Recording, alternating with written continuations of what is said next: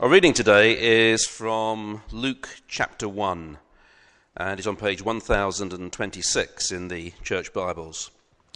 Luke chapter 1, and I'm going to start at verse 26. In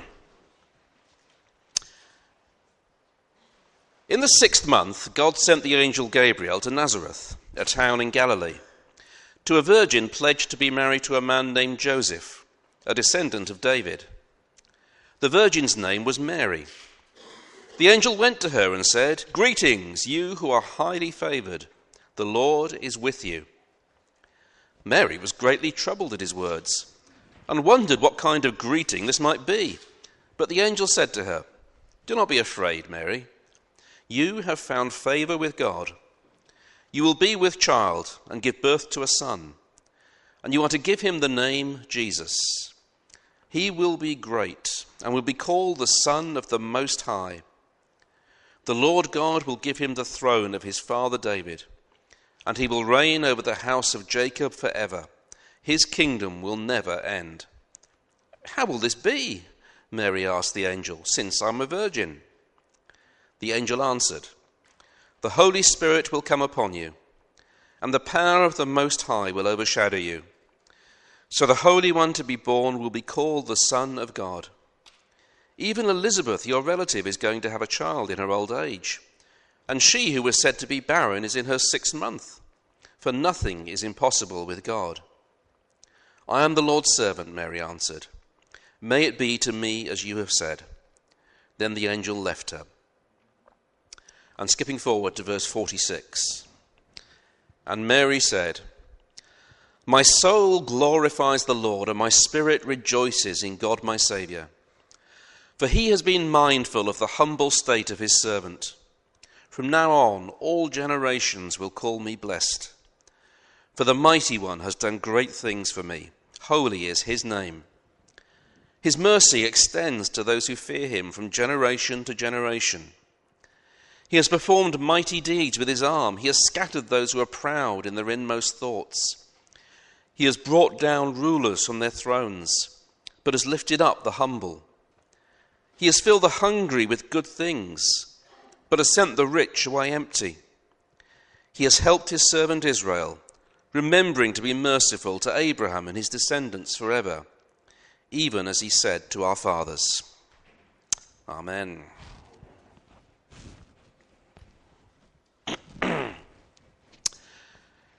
So here we have two of the very familiar stories of that first Christmas. What we call the Annunciation, when the angel Gabriel tells Mary of her coming baby. And the Magnificat, Mary's song of praise to God. And perhaps they're so familiar to us that the potency of the words of both of them might wash over us, and we don't get the full impact of them. Because, in fact, what's being said must have been very troubling, particularly to someone who was, by the convention of the time, probably just a young teenager. Yes, the angel's announcement uses the word favour a lot. You have found favour with God, you who are highly favoured. And Mary in her song rejoices and uses the word blessed. All people will call me blessed. And those are good, positive words. So what's there to worry about? But look at the challenges involved. All the implications of what was being asked of this very young girl. Yes, there was the whole business of having a baby, but she and Joseph were probably planning that anyway, even if not so soon. But the way it was going to happen, think of the cost involved. The cost of not being believed. The cost of having such doubts about her put in the mind of the man she loved. And she lived in Nazareth, a small town. The sort of place where everybody knows everyone else's business. And this wasn't something you could hide. This was going to be village gossip for the rest of her life. This was going to be shame on her and her family. And later, after Jesus was born, she was to hear Simeon's prophecy that a sword would pierce her own soul too, because she would live to see this child of promise, be crucified and die a criminal's death. So this was inconvenient, to say the least. There's nothing simple and nice and easy here. This is what they call a very hard ask. No wonder it says she was troubled by the angel's words. Yet she said yes. Even knowing all this, she said yes. She accepted the angel's word that she was highly favoured. She even describes herself as blessed, and that her spirit rejoices in God, even for the very thing that was going to cause her so much trouble. As Protestants, we have a wariness about playing Mary up too much, but she's shown to us here in the Bible as an ideal of discipleship, and we should take note of that and honour her for it. Because what we see is that God's call doesn't always fit with our plans. It isn't always convenient for us. In fact, it can be downright troublesome. But what about us? We're probably not going to be asked to do anything as big as what God called Mary to do. Although, you never know. What God called her to was definitely a one-off event, never to be repeated. But if we are his followers, his disciples, then the deal is that he can call us to anything he chooses. That's what calling him Lord means.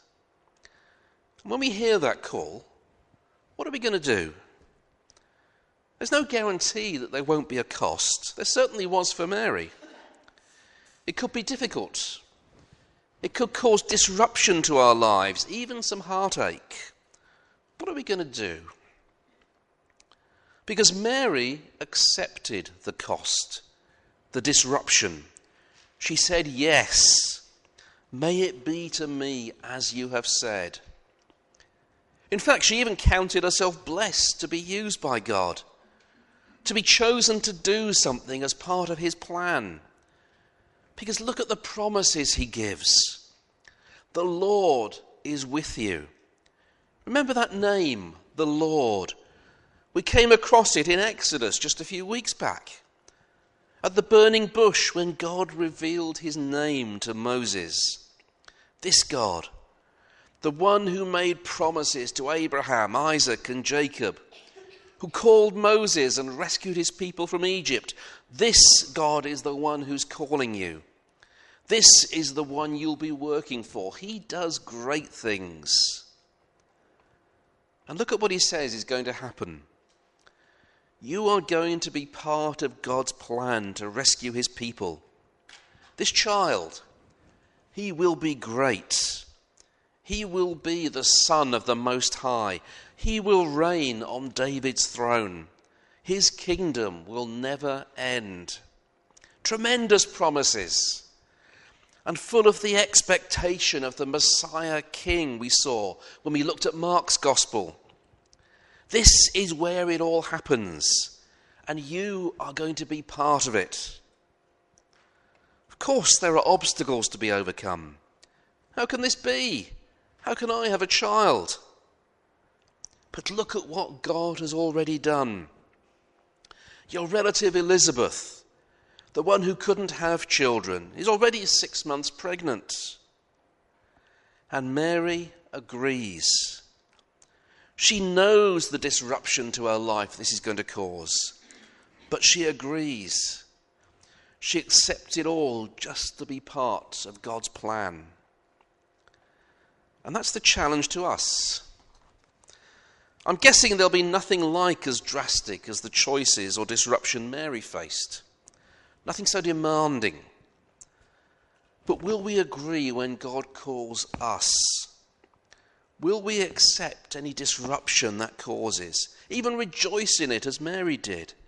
She said yes.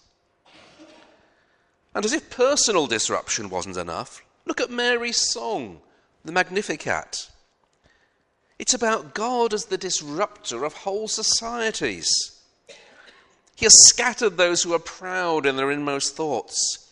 He has brought down rulers from their thrones, but has lifted up the humble.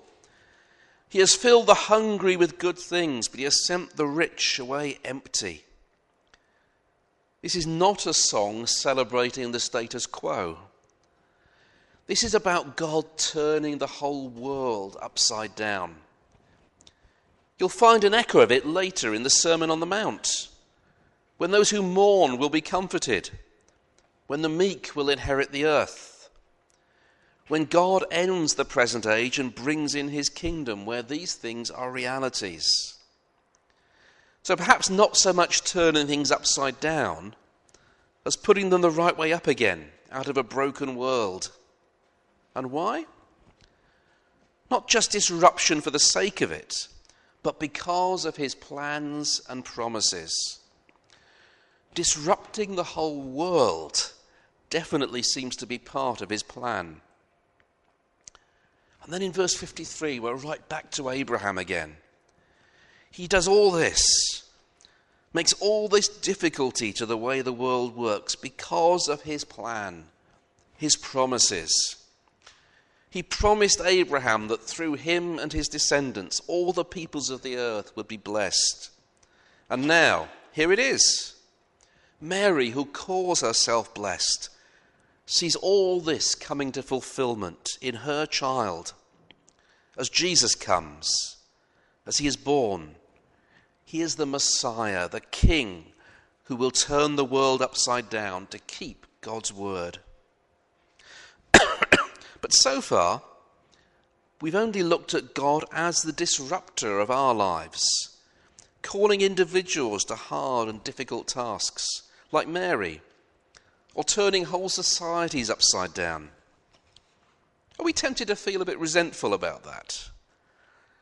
That we go through all the disruption and pain while he stands aloof in heaven, unaffected by our troubles. Is that fair? But the answer is that's not the way it is. Because in this very story, God's plans cause disruption first and foremost to himself. He first imposes on himself the cost and the trouble long before he asks us to share in it. He doesn't ask us to go anywhere he hasn't been before us. We might look at the angel's words to Mary about this promised child, Jesus, and see talk of thrones and kingdoms and reigning.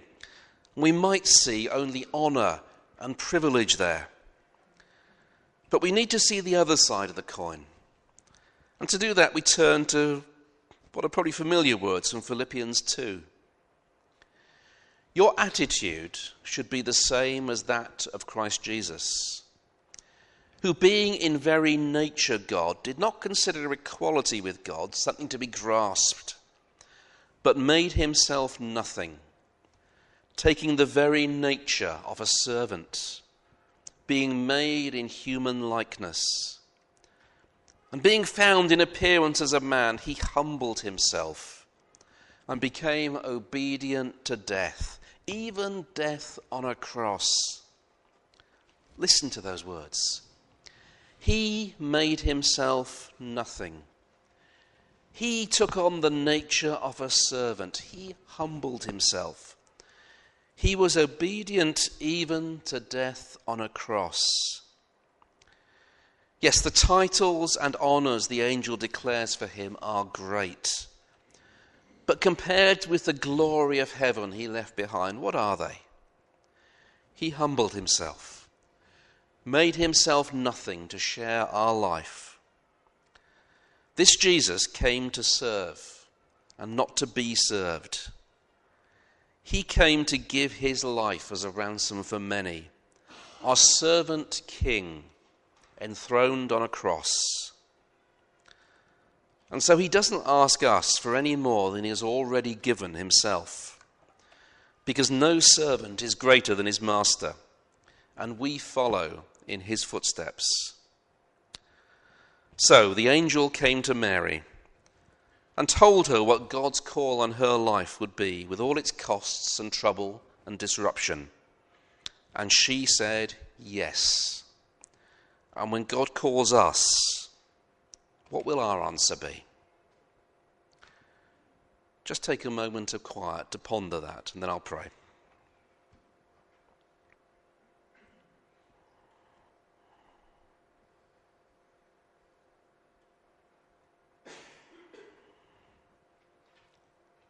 Lord Jesus, you left all the glory of heaven for us.